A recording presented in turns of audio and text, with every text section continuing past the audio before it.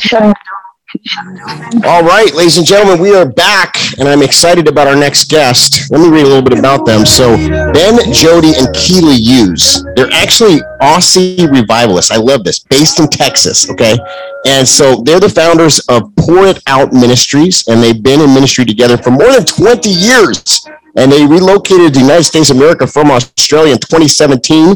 And this is so cool, and I want to learn about this, but it's following an incredible season of hosting what has become to be known as the Pineapple Revival, okay, which touched thousands of lives from all over Australia and the nations. And so I want to welcome Jody to the program. Jody, welcome.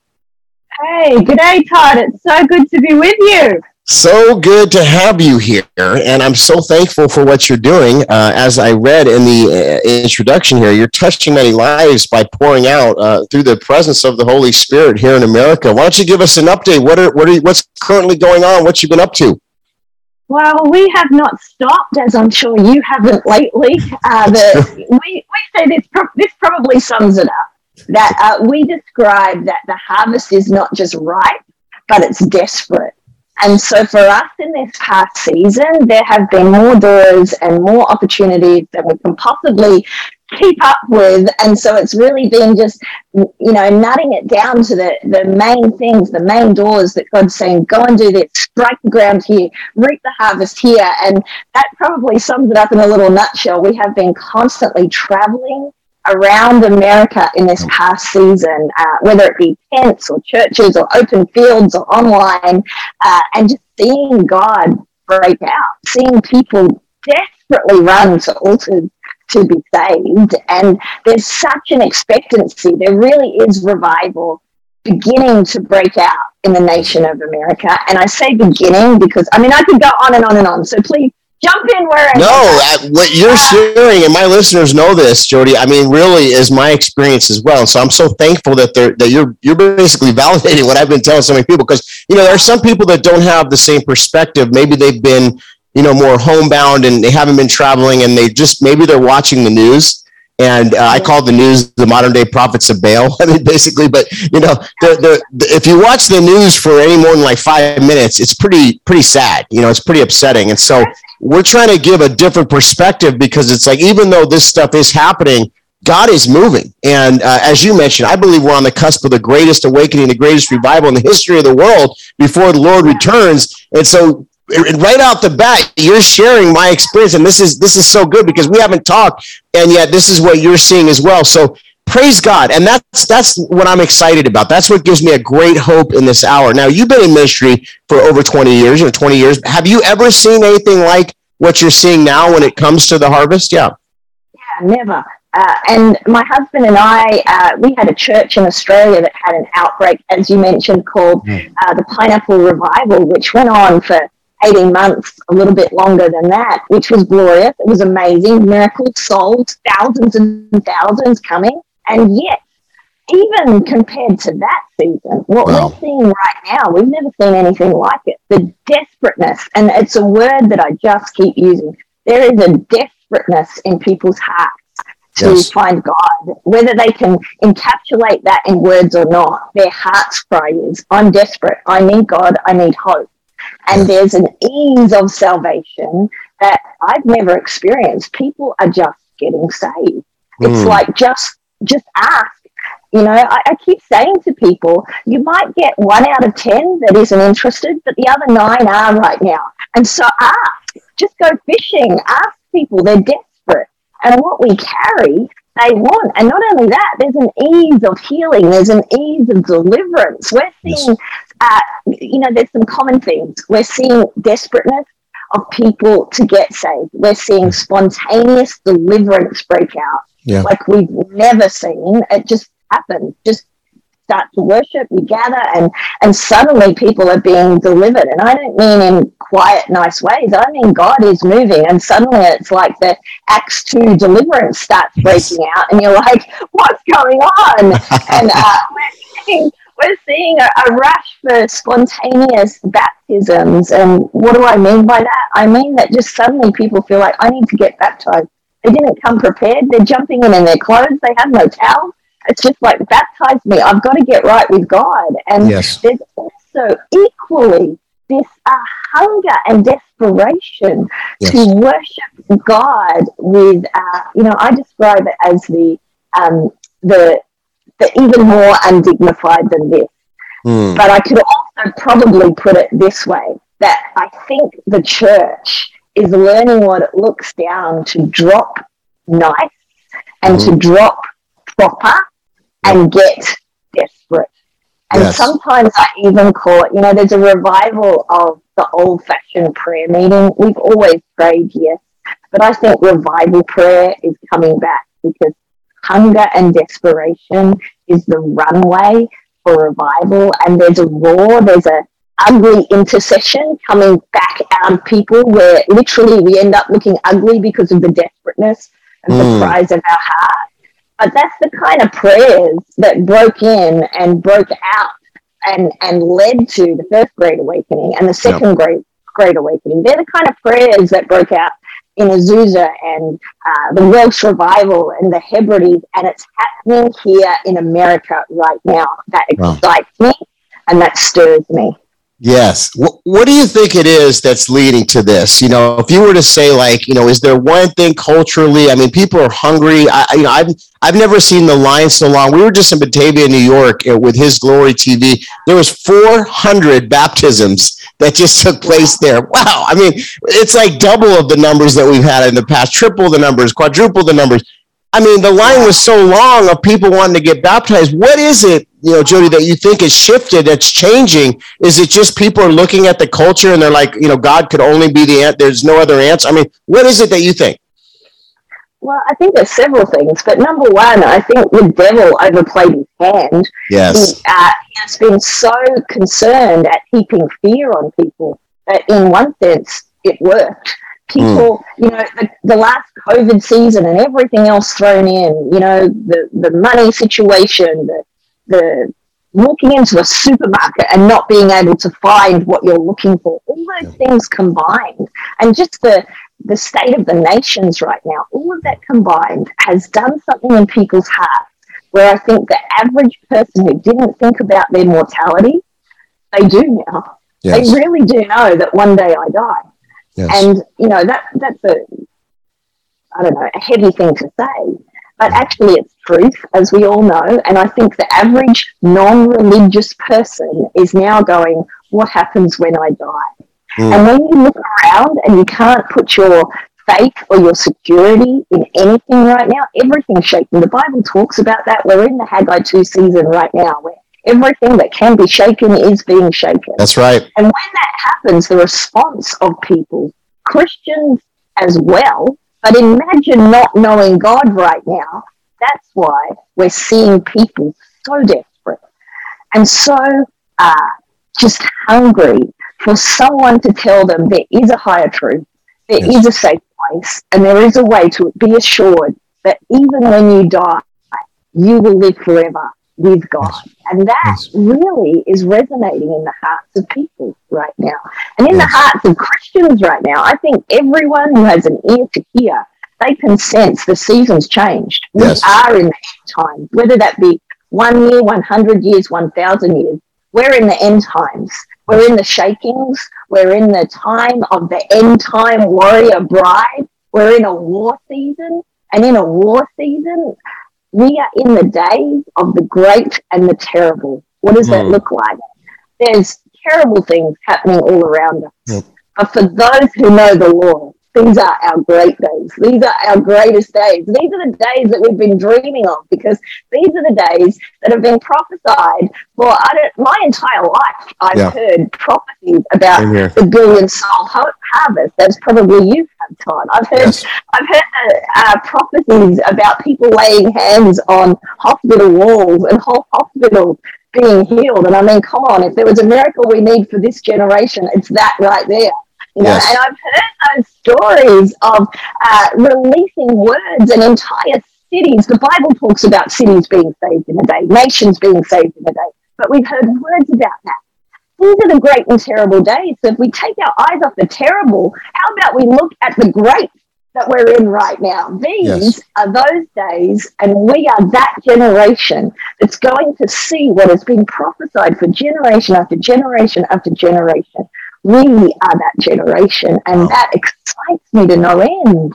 Yes, me too. I mean, it's like, it reminds me of that song, These Are the Days of Elijah. It's like, woo, the harvest, and it's just amazing as we're seeing this harvest, and like the Bible says, the laborers are few, and so many people are hungry. God's calling the misfits. He's calling the prodigals. He's calling the least of these people that you wouldn't expect, that would you normally wouldn't see in a typical church environment, but yet here they come, and we have to open our arms as the body of Christ and be the church to these people. And so it's such a beautiful thing that we're seeing. I mean, I'm seeing former drug addicts and people that were addicted and all different types of things and just getting healed and set free and delivered. Now there's a portion of people, and I call them heresy hunters. You may know some of these people, Jody, that say revival is not happening. They say, this can't happen. Miracles are not happening. What would you say? Because I know you see this firsthand like I do. Tell the people, what kind of miracles are you seeing? What are you seeing out there? Well, first of all, to any heresy hunters, I simply just say, all skeptics, you got to get out more, because you just got to get out more. That's right. And anyone who I hear saying revival isn't breaking out, there's no hope for America, I'm like, oh my goodness, get out of your four walls. Yes. Because everywhere you go where there are hungry people, you don't have to hope you're going to see God move. You will see God move. That's right. He is moving everywhere. Yes. And a miracle to answer what you're saying that wrecked me. Gosh, there's so many of them, but a lady who wrecked my heart, and I've been sharing her story everywhere. It's a little raw, but it's real. This is what we're seeing. We were in... Actually, I'm not going to say where. We were in Middle America somewhere. Okay. And a lady came into a meeting. She was actually dragged into our meeting by her friend. She picked her up from the pub. And the short version of the story is that she just walked into her and saw her, obviously mid-drink, and said, hey, you need to come with me. There's some hope here for you. And just dragged her. So she dragged her along to church. And in the middle of our meeting, as my husband was actually preaching and he was giving some words, all of a sudden we heard this shriek coming out from the back of the church. And suddenly we heard people yell out, she's killing herself. She's killing herself. And I ran up to see what was going on. And she literally had pulled out a box cutter and was trying to kill herself, cut her wrist in the middle of the meeting. And I'll just be blunt. What happened was it started to set off every other person around her. One, if they were triggered with fear, or two, if they had anything kind of demon attached in their life, that started going off. And before we know, there's like an Act 2 literal commotion in the middle of the church. And I'm grabbing her. I'm trying to take her up the back to give her a little bit of privacy and pray with her. And as we get her up, she's trying to literally punch me out as well, mind you. And I'm just being real, because this is one story I'm telling you, but you could multiply it out by the many of weight of what I'm seeing. There's something raw going on again in our church services. Anyway, to cut a very long story short, within the space of about 10 minutes, God gave some very clear words for this lady's life. And she went from trying to punch my lights out to receiving Jesus, receiving deliverance from, as her story started to be, shrieking out of her of abuse as a child, and being delivered from that and receiving healing from that. And I mean, some really raw stuff was coming out of her. Yeah. Within 10 minutes after receiving Jesus, instead of trying to punch my lights out, she's clinging on to my arms. I get emotional thinking about it. Her arms are wrapped around me. As I would say as an Aussie, it felt like a koala bear clinging to me. That's what it felt like. And she's weeping, saying, oh, I can't say it without crying. She's just like, I've never felt peace like this my whole life. And, that story has been hundreds of stories like that just in this last year, of person after person who's been through wretched things, and within a short space of time is weeping, saying, I've never felt peace like this. And there's a rawness to it, because the unchurched or the unbelievers yet that are coming into the presence of God, they don't understand our properness. they have not dealt with our, like, what you can say and what you can't say. So if there's an ache in their heart, they're going to tell you. And if there's something demonic manifesting, they're going to release it. And if they need to yell, shout, cry, fall on the ground, they're going to do it. They're not worried about what someone else is going to think, because they're like, I came here to get healing. And I'll tell you one other story that touched me. We were standing in a muddy field in Kentucky some months ago now, and this lady saw a card in a cafe talking about the meetings, and something stood out to her because on the promo it said, "Do you need a miracle? Are you suicidal?" And she said, in her way of saying it, something took over her. She got in her car, drove 6 hours.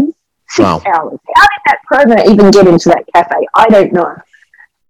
Thank God for people that leave little things around, the seeds of the gospel. Yes. And she drove 6 hours under what she says something took over. She arrives in this field. She hears, come out if you need prayer. I walk up and pray with her, and she tells a story. I'm giving you the shortened version. She goes, "My fiance killed himself last week. I've been seeing dark beings in my house. I don't know what they are, but they scare me. I don't know what to do. I've wanted to kill myself. I saw this sign. Something took over me. I got in the car. I've driven here, and I'm walking out to you. Is there hope for me?" Wow. And as we stood there in the mud, I mean the mud and the sweat and the humidity, and I was a mess, and there's no prettiness in this setting. It's just ugly, raw, and real. And praying for this lady, and again within a few moments, manifesting and demons coming out, accepting Jesus, and standing there going, "I've never felt like this." And you'll have to excuse my tears, because every time I talk about these stories, I see the people's faces again. And it's been so long since most of the church has seen that kind of stuff. Yes. That's why they can say revival, there's no hope for America, revival's not breaking out. And I'm like, get out there and see some of this stuff. Yes. And we need to be reminded again what it looks like to be desperate, and what it looks like when the power of God sets people free from demons and from suicide and from abuse as a young child, and what it looks like when someone desperately runs to the altar and honestly asks, "Is there hope for me? Can I ever feel peace? Can I feel free?" It's the cry of many right now. Some just walk out to altars and say, "I can't sleep. There's demons." They don't call them demons. There's aliens or dark things, or I'm scared, or something's trying to steal my soul. Their words are much more real than some of our language we've come up with. But what they're saying is Jesus enough for me? Yes. And it's the cry of America right now. And I'm telling you, and I know you know this, Todd, but for everyone who's listening, we carry what they're asking for. That's right. And some of us just need to be reminded that there's a people out there that want what we're carrying. Yes. And it's not the past season. The harvest is very, very ripe. In fact, it's desperate. Yes. And if we think about it as like it's been in past seasons, we're going to miss it. And my heart's cry, my passion, what drives my husband and I in our ministry is, let's not miss this season to strike the ground. Let's not miss this season of reaping the billions, the beginning of the billion soul harvest in America. And my cry also is, I often put it this way, is why, people ask, why does America even need revival? It seems to be such a misunderstood word and concept. Yeah. And I often put it this way, there's two answers to that. I'm like, well, America needs revival because America needs revival. But the nations of the world need a revived America. There is no other nation like America. Right. America is called to release and influence the nations of the earth. And it is that hour again where God's breathing life over this nation and her call as a great revival releaser, as the great releaser of awakening, that in the destiny of the core of the birthing of this nation, and God's breathing life over again.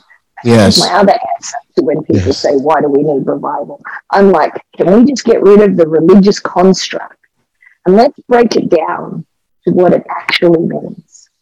I don't want my kids, I don't want my future grandchildren.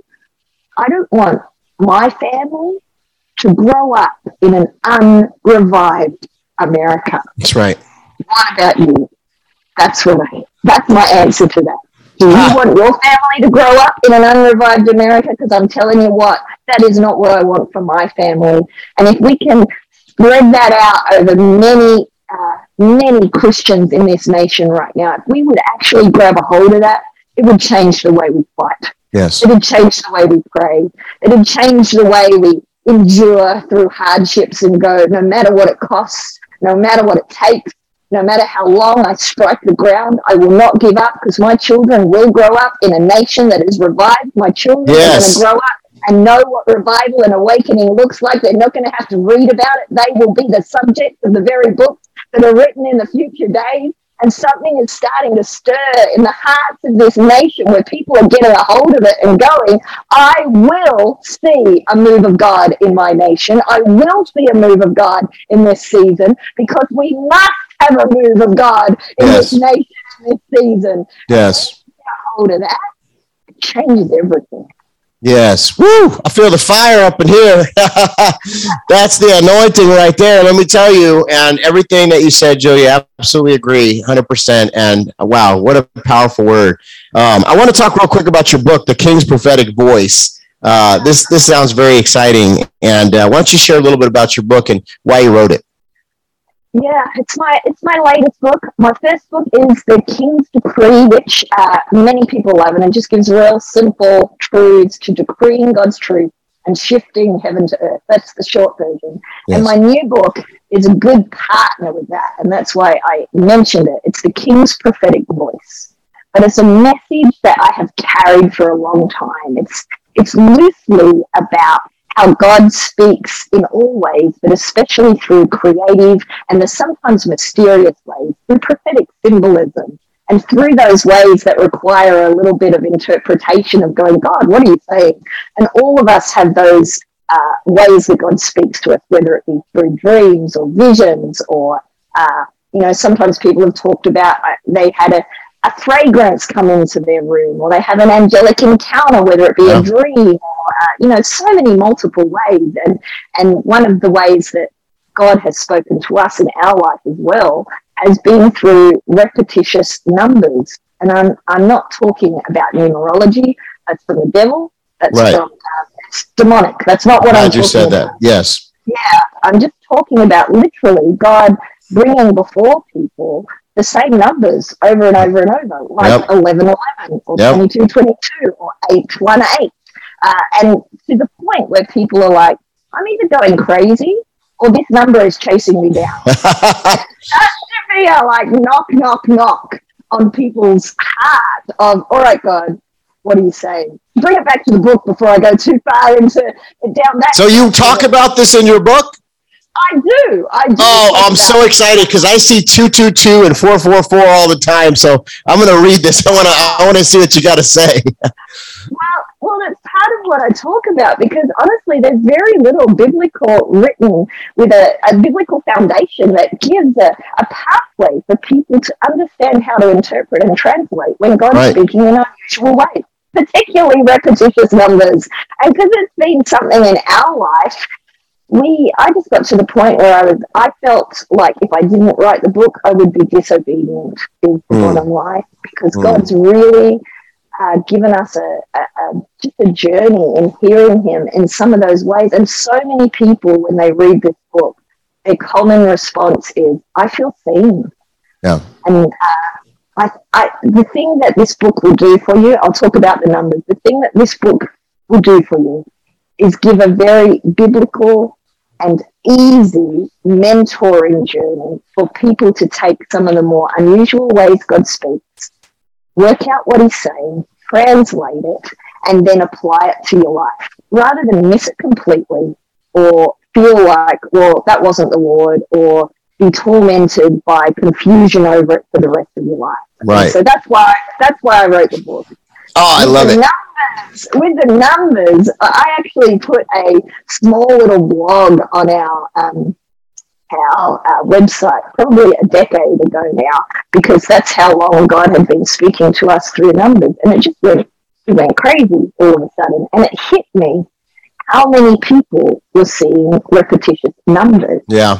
But you know what also stood out to me, Todd, which is interesting, is that so many of the responses that we got back through that blog, and now the responses I get back through my book, a lot of them, in fact, the great majority of them, are from unbelievers. And so God's not just speaking in, 11:11 and 22:22 to believers. He's actually knocking on the hearts of unbelievers all around the nations right now.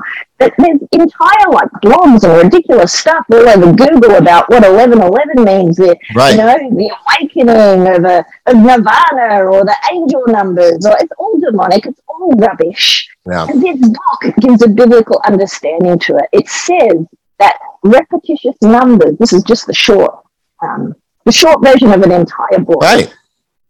Seeing repetitious numbers is no different than any other language. It's just a language that God's using. It's a simple language, and particularly with unbelievers, if they're waking up every night for 3 months in a row seeing 11:11, something starts to spark in their heart where they're like, what is going on? What the heck is happening in me? They start Googling, they find things online. Now they can find our article and some other things out there that are godly, that leads them to God and explains to them, this is actually God getting your attention so that he can say something to you that's important. And so you said, Todd, that you're seeing 22:22. Would that be right? Yes, that's correct.